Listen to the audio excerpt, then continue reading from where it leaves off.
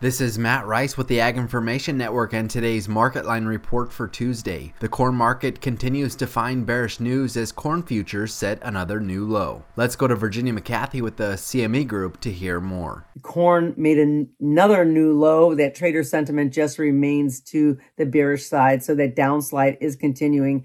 Chicago soft red winter wheat prices for March closed the day down 19 3/4 to finish at $5.96 1/4. March corn was down 5 3/4 to finish today at $4.55. Kansas City hard red winter wheat prices for March were down 12 3/4 to settle at $6.15 1/4. Portland prices for club wheat with 10.5% protein was unchanged, ranging from $6.95 to $7.30. Soft white wheat with 10.5% protein prices for March were also unchanged, ranging from $6.50 to $7.20. Hard red winter wheat with 11.5% protein prices for March were down 12 3/4, ranging from $6.75 1/4 to $6.80 1/4. DNS wheat with 14% protein prices for March were down 9.5, ranging from $7.82 to $7.92. Live cattle for February were down 62.5 cents, closing at $169.95. March feeder cattle were up 92.5 cents to finish today at $225.07.5. February Class 3 milk was up 21 cents to settle at $15.74.